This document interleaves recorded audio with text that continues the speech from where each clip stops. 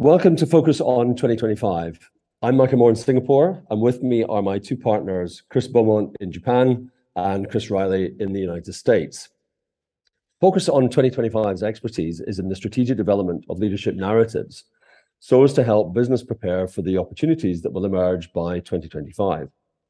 Ethics, culture, and the power of transformation will be at the heart of changes which are coming for all businesses. And we've talked in past episodes about some of the key drivers of that change and noted it's a change of era to the sustainability age rather than an era of change. So having a point of view in the future has become an ever greater challenge for leaders. Such is the accelerating rate of transformation. And as has been said in the past, if you do not think about the future, you cannot have one. Or, as we at 2025 have put it, the best way to imagine the future is to create it.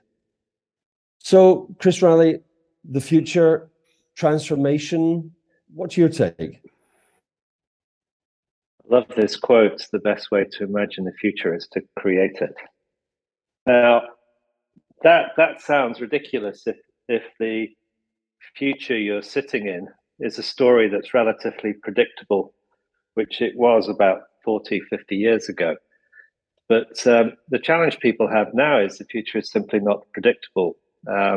Lots of conversations about how uncertain the world is, how transformation is creating turmoil. We see it every single day, and you can get bogged down in that story. But fundamentally, as you look to the future, there are multiple stories ahead of us.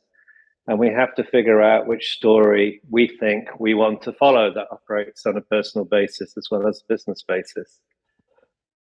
Why do I say that? I say that because actually quite a few years ago, and I know you guys have come across this as well, I did a lot of work with the founder of scenario planning, or one of the founders of scenario planning.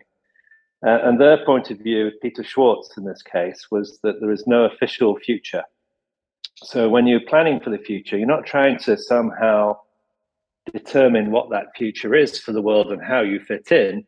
You're actually writing the story of your own future, the future that you want to follow for yourself. No better time to do that than a time of uncertainty. And so I think that shifting around the way you do strategic planning so you can actually see the opportunities, not just the constraints, and the breadth of opportunities ahead is one of the more exciting things of the present age. So yes, the best way to imagine the future is to create it.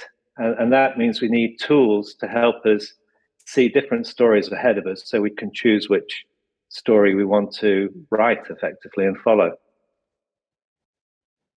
So, Chris Beaumont, transformation in the sustainability age, can you expand? Well, I think Chris said it with the phrase, the impossibility of prediction. Business competition now has to shift to levels of anticipation and perception. So we have to have better corporate imagination, if you will. We can no longer acquire more knowledge on discontinuities or trends. We need to just simply identify what we want to do earlier than anyone else and take the best thing we can do of the risks and the future opportunities. So attitude is important.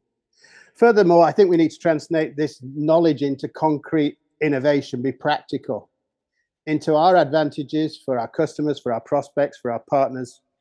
And we also perhaps have to know how to transfer them into new competitive spaces, because that's the nature of transformation.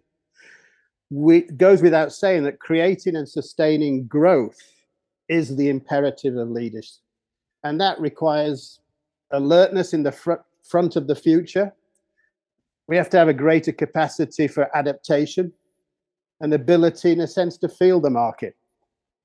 And in that sense, I think organizations must change their perspective. Now look at no longer thinking about traditional extrapolation, but having a more complex approach of feedback, anticipation, and just listening to the weaker signals that are coming from the market and just actively monitoring trends from everywhere. So as Chris said, in a word, since there's no prediction, no real prediction, I think competition shifts to different levels of perception. So I've always thought that foresight is an approach based on 3 fundamental principles. And to paraphrase what Chris has just said, the future is not predictable. The future is not predetermined. Future outcomes can be influenced by the choices we make in the present. In a way, the present always carries the future. But I think what is incumbent on leaders is to go beyond what is today and help view what can be and how innovation might help business and the wider communities be sustainable and have a simple leadership narrative to make that strategy realized. So what this means is that leaders should be creating their own futures, and that central to this is the strategic leadership narrative. And in parallel, that ethics, culture, and the power of transformation are key to winning in the sustainability age. And that is something we will continue to discuss on Focus on 2025.